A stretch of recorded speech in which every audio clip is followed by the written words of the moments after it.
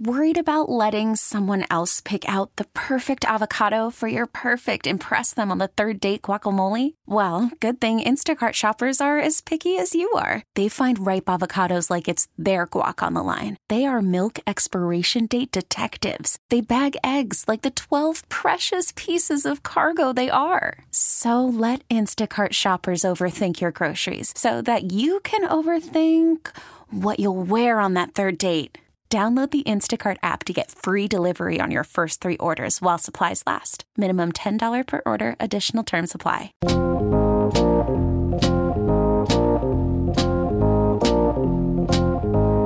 WFAN, WFAN FM, New York.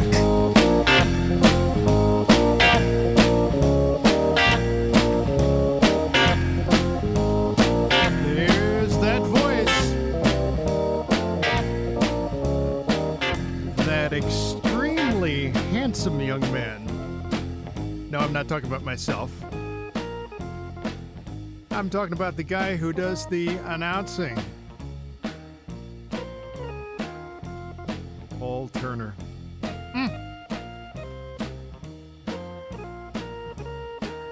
Actually live and in person the other day.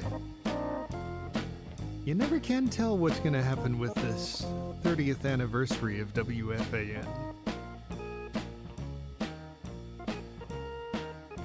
I understand there's some more goodies coming. Good morning, everybody. This is Bob Salter. We are going to have a very good show today. I'm in a good mood, which always is a good thing. Happy summer. It officially, of course, is summer now.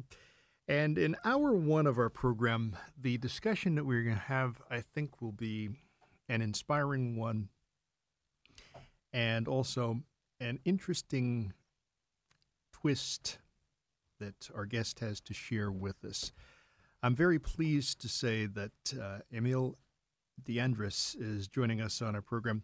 He's the author of a publication from Schaffner Press entitled Hard to Grip. We're going to be hearing about this publication because it's a memoir about youth, baseball, and chronic illness. Emil is a former baseball pitcher. He writes, teaches English, coaches baseball at the College of San Mateo in California. And he is going to share his story as we discuss here on The Fan. First of all, it's nice to have you join us on our program, and good morning. Thanks, Bob. Thank you for having me. Now, where exactly are you joining us from? Right now, it is noon in Prague. I am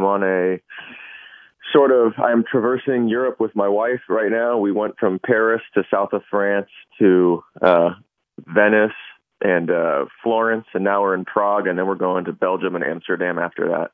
Oh, that sounds like a wonderful time. Absolutely. I'm envious of you. And hopefully yeah. Well, it's a lot easier to phone in right now in Prague than it is in San Francisco. I think it would be, 3 a.m. in San Francisco, so it works out great. Yeah, we got you to do this because of the fact of the time difference. So worked in a That's right. fashion. I appreciate your courtesy. Well, there's a lot to talk about in your story, and let's go back to your youth and baseball. When did your love of baseball begin, and how did it start? I think like most kids who end up playing baseball and who end up loving baseball for their whole life, it starts pretty young. I think my first memories as a person are of me playing wiffle ball with my dad in a park in San Francisco. I think around fifth grade, it used to be when kids started to, pitch instead of coach pitch. And every kid wanted to get on the mound. And I got on the mound, and I loved throwing strikes, and I loved getting people out. And that sort of blossomed throughout high school. And it ended up, one of the reasons I think that I experienced success, I never really threw that hard. but the fact that I was a lefty was just, there's something magical about being a left-handed pitcher in baseball. It just sort of gives you an automatic advantage. And so I think that sort of worked, that worked to my benefit. And so, yeah, I mean, when I was a very young kid, I was playing wiffle ball with my dad, and then things just sort of developed from there. Who was your idol growing up, or idols? That's a great question. I love thinking back to that. Well, so I grew up in the Bay Area in the late 80s, early 90s. That was when my love for baseball really started to grow. And I think another reason why I really started to like baseball is because the Oakland A's back then were such a powerhouse team.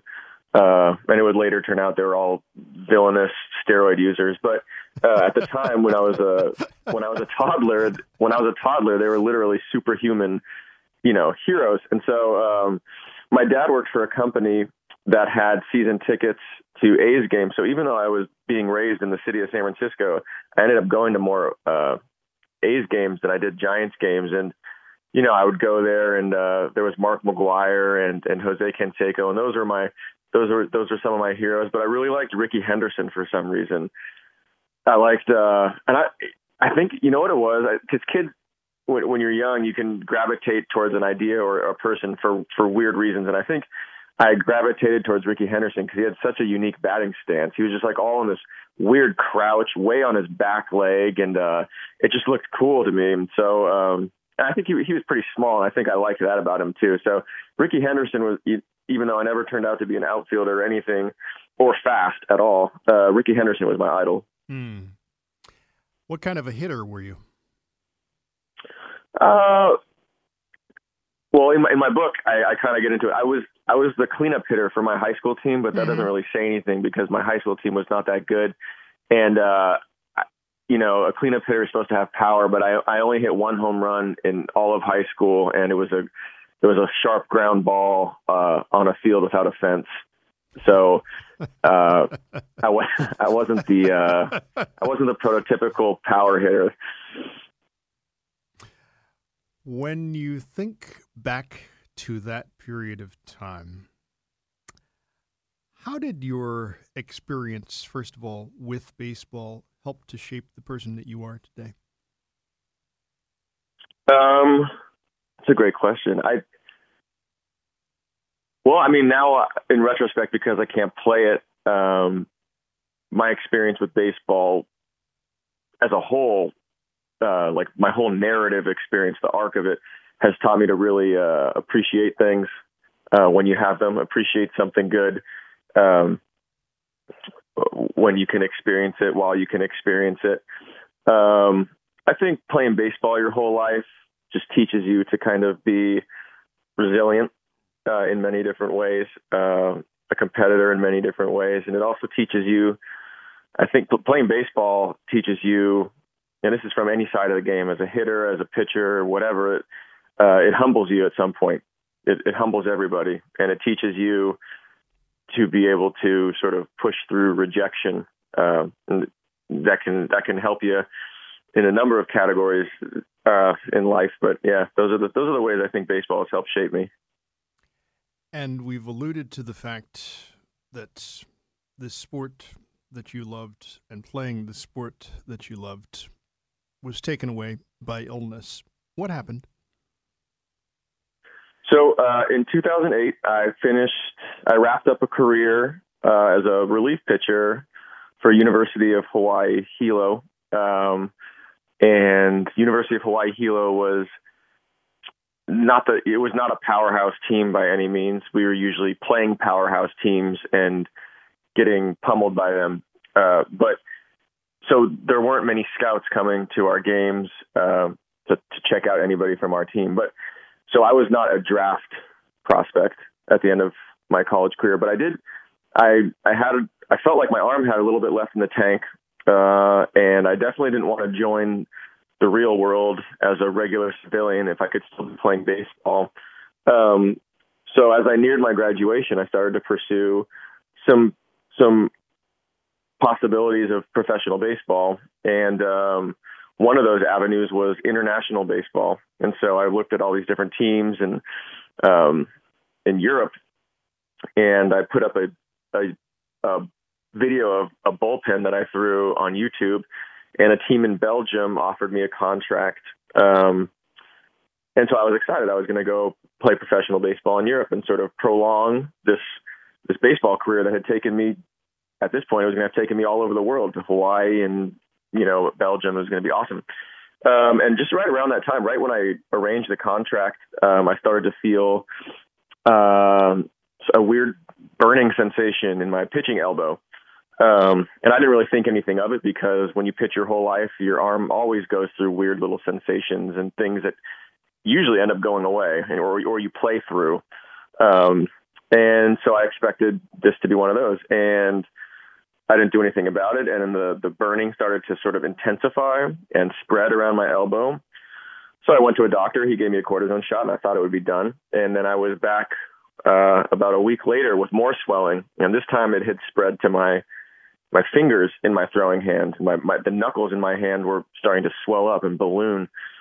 And, over the course of a few more doctor's visits, this sensation spread all over my body, and they diagnosed me with rheumatoid arthritis. And this all happened this is like a whirlwind of a month, like a professional baseball contract and the onslaught of a weird sensation and the diagnosis of a pretty improbable disease.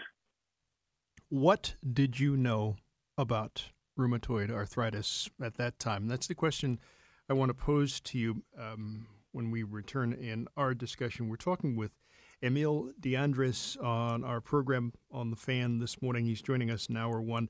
As I mentioned at the beginning of this hour, he's the author of Hard to Grip. It's a publication from Schaffner Press, and he's sharing with us this story that is involved, talking a little bit about his youth, his love of baseball, and how chronic illness has changed things in his life. And we'll get into talking about that in the course of our discussion as well. He's joining us from a trip that he is on with his wife. He's in Prague this morning, and he's sharing information with us on our program.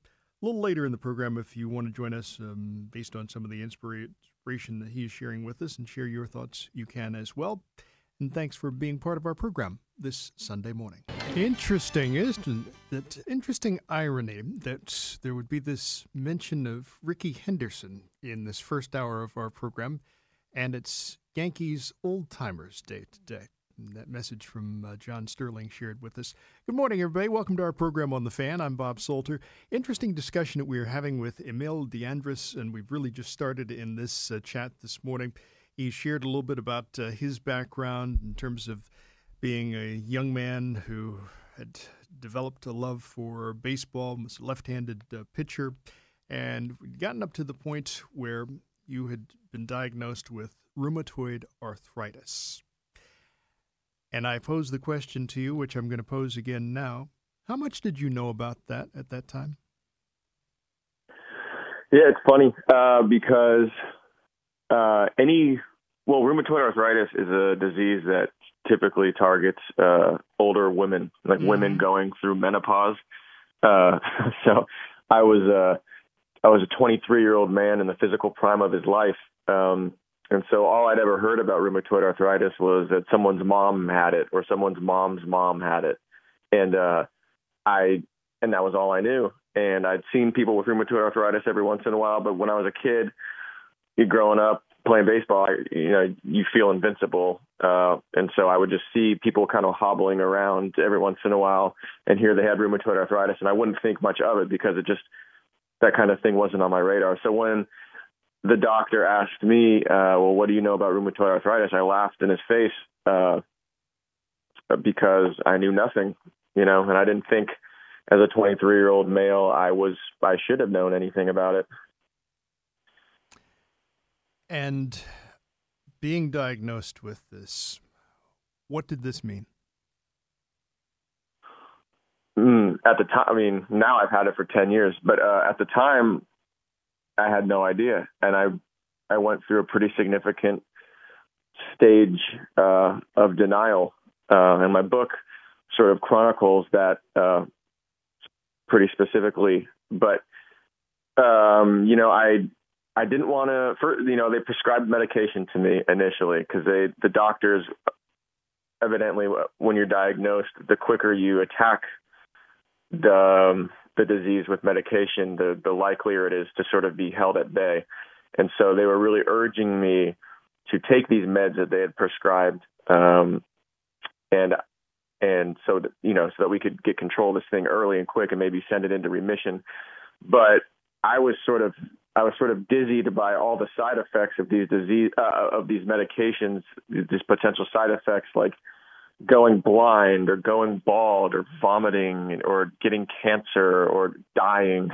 Like all these things were on the pill bottle as risks if you take these pills. But furthermore, what sort of prevented me from taking the meds was if I took the meds, then psychologically I was accepting that I had this disease. It was me sort of admitting to myself I had this disease. And so I couldn't do that. I didn't want to do that. So the meds sort of stayed on my shelf for months, and that allowed the disease to sort of spread with agonizing quickness throughout my body. And so I went on all these different holistic quests, trying to find alternative approaches to cure or to medicating this disease. And so I went to a Chinese healer, herbalist, who gave me these herbs that were frightening both in sight and taste. And I went to a dietitian and a food allergist, and I tried all these different things throughout the course of a few months. And some things, and I sort of had this placebo sort of experience of waking up and, oh, do I feel better? Oh, is my left knuckle a little bit shrunken? Oh, am I a little bit more mobile in my elbow today? And trying to take all these notes and stuff. And ultimately my body was falling apart and I could barely walk up a flight of stairs and I had to take the medication. So did you, at that point or during that period of time, say to yourself, why me? No.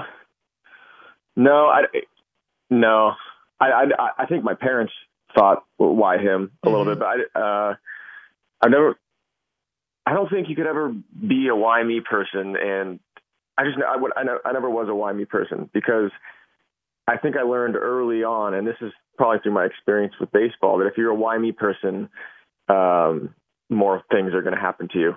I think that attitude invites negativity into your life, and I think that attitude invites stagnance and not moving forward and not progressing. And so, if I had been a why me person, I probably never would have played college baseball to begin with, because the rejection throughout the recruitment process would have led me to give up or just become bitter that someone else got a scholarship before I did and stuff like that. So I think, statistically, anyone can ask why a 23-year-old male get a disease that is, predominantly an old woman's disease. That's a question, but it wasn't a question that I allowed to plague me. Interesting. Now, when we talk about how this changed your life, obviously this took playing baseball out of the equation. So how did your life change? Where did you shift your focus to? Yeah. When you get diagnosed with a disease like rheumatoid arthritis, I think there's two ways you have to sort of acclimate to it. And one of them is obviously the physical side of it. Like, your body can no longer do things it used to do, and your body can barely do very normal things anymore without, extreme pain. Like, you have rheumatoid arthritis, suddenly it's hard to tie your shoes, or you have rheumatoid arthritis and suddenly it hurts to towel off after a shower or to get dressed or to do anything like that. And so you have to get used to that, and you have to get used to your limitations and saying, oh, I can't do that today. And that's sort of cut and dry, black and white. Like, you can and cannot do things. But an element that is a little bit harder to sort of acclimate to is the mental side of these limitations that your body now has. And I think that was harder for me, because I was used to spending 3 hours a day on the baseball field, either playing catch or long toss or throwing a bullpen or lifting weights or running or just being with the guys, being with the team.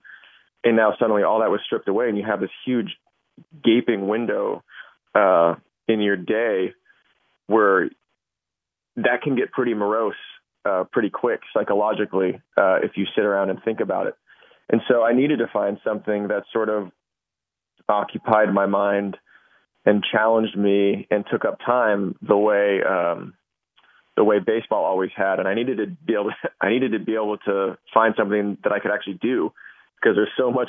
It's not like I could take up, hiking or anything, physical. So I had majored in creative writing in college. I had just gotten my diploma, and I sort of deduced that writing was one of the things I physically could do at the time of my diagnosis. And so I started to commit myself to writing a lot, about the same amount of hours a day that I would have been playing baseball.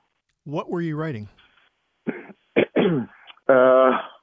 A bunch of doomed short stories that never really were published. But I started out, trying to write short stories and trying to sort of mimic the authors that I had read in my undergrad program. And then slowly I started to have a couple short stories published. And then this is all around like 2009, 2010. And about 2011, when I had sort of started to accept that I had this disease, I started to write the book Hard to Grip. And doing the book, what was that experience like for you? Because in a way, obviously, you're reliving a lot of what you went through. Yeah. Well, it's interesting. This book was written throughout the process kind of me. There's not very much that's retrospective in this book. It kind of was written as it happened from 2011 till now. And I kind of wrote the narrative arc of this book as the narrative arc of it was happening. Every element, there's 5 parts to the book. I mean, obviously, when I reflect on my high school and college playing days, I'm drawing from memories, but anything dealing with the disease was written as it happened, including a cross-country road trip with a bunch of buddies of mine and I, in which I tried to sort of literally run away from these problems that I was experiencing at home. All these sorts of moments that I experienced as I acclimated to the disease were written sort of in the present time. So, but in terms of reliving some of the harder times, one thing I did was I tried to write everything with humor, even as I was going through these things. So even as I was experiencing these hardships and these painful, moments and the psychological trauma of having a disease, I wrote about them in my book with humor. And I never knew really why I was doing that. And then after the book came out and was published, I sort of started to understand that it was kind of like a psychological mechanism for getting through it, approaching all these dreary experiences and looking at them and conveying them in a way that was humorous, I think helped me see the light of the situation and helped me sort of get through it easier. So yeah, I think writing with humor really helped me make this book publishable and also helped me get through some of the harder times. When you say it helped you get through some of the harder times, does it, I guess, in a way, keep things in perspective? Yeah. Well, I think everybody goes through what I've gone through, just in a different way. Like life will always take something away from you before you're ready. In my case, it was baseball. Or, life always gives you things that you are unprepared for. In my case, it was a disease. So in those ways, like my book is similar to every person's experience in life. It just happens to have a unique twist. And I think that was an important perspective for me to understand as a writer and as a person. This disease sort of gives me the perspective that everybody sort of goes through something like this. Everybody gets physically challenged at some point, or psychologically challenged at some point, and has to figure out some way of getting through it. I want to pose a question, and we'll pick this up when we move into the home stretch of our program in just a few moments, but I want you to think about this. The process of writing, because one of the things I've thought about in terms of looking at your publication and also talking with you today is wondering if moving toward writing and writing in the fashion that you have, if that has given you kind of a sense of peace. I'd like you to address that when we continue in our discussion. We're talking with Emil DeAndres on our program. He is now an author and baseball coach.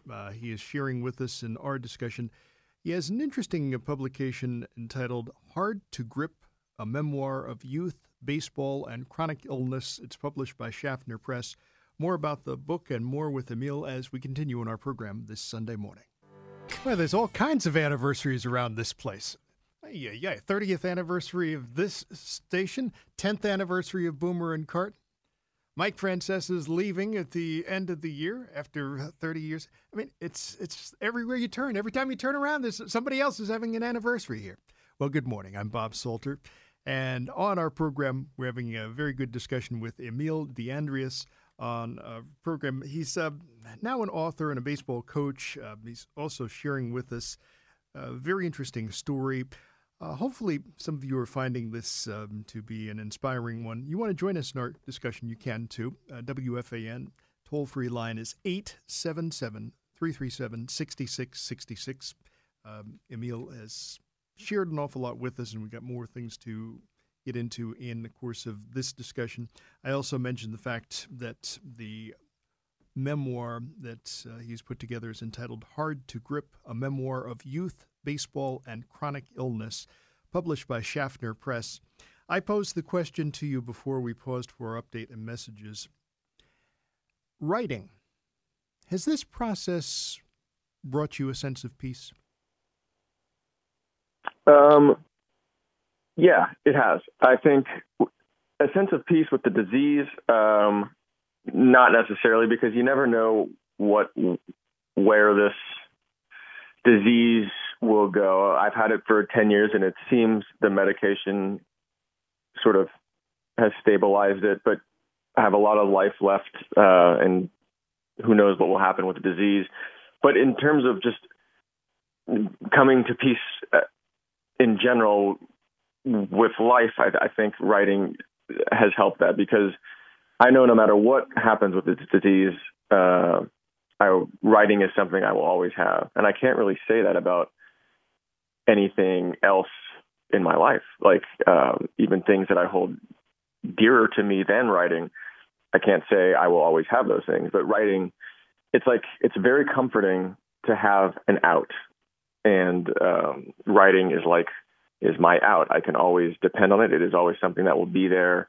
And I will always be able to do it with this disease. That is something that this disease will not and cannot take from me. So there's a peaceful feeling that overcomes me, knowing that I will always have writing. And so in that way, yeah, it has brought me peace. What motivates you in writing? Or do you have something that motivates you? Whoa. Yeah, it could be a number of things, and I'm sure every writer's different, but it can be something I see in the news. It can be something I experience on the street. It can be a specific person who is inspiring or very, very aggravating. And there's all kinds of, or I don't know. It could be something I'm seeing just in our culture that needs to be addressed, or God, that's a really, really good question. It's just anything. I think I can wake up and feel the urge to write about something or expose something or address something, and it can be as simple as that. Becoming a high school coach, Now, for a lot of people, just becoming a high school coach would be an accomplishment. Some might see it as a challenge. But becoming a high school coach for your alma mater, what the heck is that like? It was it had its own little narrative arc, certainly, because when I was asked to join the coaching staff, this is at Lowell High School in San Francisco, where I went. I had this was all during the sort of whirlwind of my career coming to an abrupt end and my diagnosis sort of taking over and me sort of getting used to this new life. And what happened was my old head coach had heard that I was back in town, and they were really light on coaching. And he had just heard sort of through the grapevine that my career had ended, but didn't know how, didn't know the specifics of it, the complexity of it. And the reason was because I wasn't telling anybody. This was during my stage of ill-advised denial. And so nobody knew what was going on. People just thought, oh, he kind of blew out his arm, or, things kind of fell through with his contract. So anyways, he asked if I would come coach. And that was the last thing I could think of on earth that I would like to spend my day doing on earth, because I still felt like I should be playing the game. I still felt like, I had thrown my last college pitch, like a month or two earlier, or a summer earlier, I should say, that summer before. So I was still a very competitive-minded person, and I was still a very athletic, baseball pitching-minded person. And the last thing I wanted to be doing was getting on a field with a bunch of kids that were only 4 years younger than me, who I found to be annoying, who I envied for their, able bodies, and coaching them. And so I very begrudgingly accepted and started coaching. And I was very non-committal the first couple of years. And I think I was a really bad coach. And I was pretty bitter. And I didn't really connect well with the kids because it was clear that I didn't care about them. And it was a shame, really. And then what happened was, in the fourth or fifth year I started coaching, suddenly I realized I was beginning to get to know these kids. After my fourth year, that was the first cycle where I'd actually watched a crop of kids start as, young freshmen and mature into seniors. And I'd watch them go through their own things. And I'd watch them. I watched kids break their ankles. I watched kids' parents go through cancer. I watched kids' parents die. Some of these kids went through some serious stuff. And it brought me closer to them. And I ended up really caring for them. And I realized that coaching high school baseball is a lot more than just, winning or losing or just the fundamentals of the game itself. And it was, and that was when I really actually started to love coaching. And now it's my favorite part of my day. And it's also given me a deeper love for the game of baseball. My love for the game extends beyond just playing now. I have a romantic sort of longing and nostalgia for the game that is sort of fulfilled by coaching these kids. What's it like being in the classroom?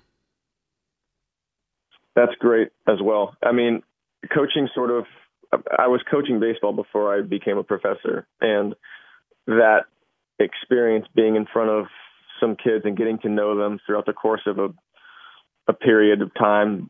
For some people, it's a season. Sometimes it's 4 years in high school or a semester in college. Anyway, just getting to know a group of people and letting the community sort of develop its own personality and feeling trusted by these groups of people and developing connections on a very personal level from kid to kid or student to student. It's really, it's great. I wish everybody could experience that. I love doing it. I have very lasting relationships with the students and the players that I coach and teach. And it's great. I love it.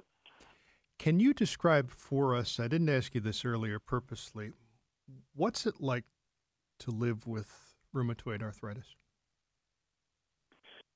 It's really humbling. It's really frustrating.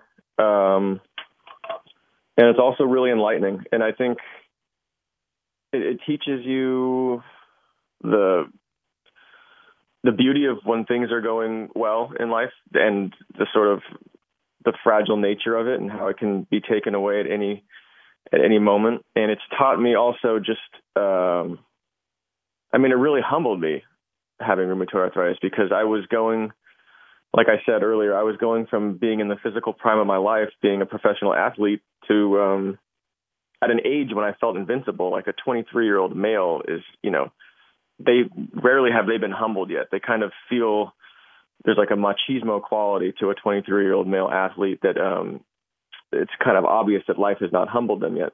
And so the rheumatoid arthritis I think it added a level of complexity to my personality, just because I was slapped in the face and I realized life goes on. And I've come to realize that everybody goes through something like that throughout the course of their life at some point. And so it's caused me, I think, to have a level of sensitivity in my personality and the varying things that people experience in their own lives. And it's given me an understanding. It's been really helpful, I think, teaching college and coaching baseball, that kids can be going through a whole number of things that are, rheumatoid arthritis is under the umbrella of these things called invisible illnesses.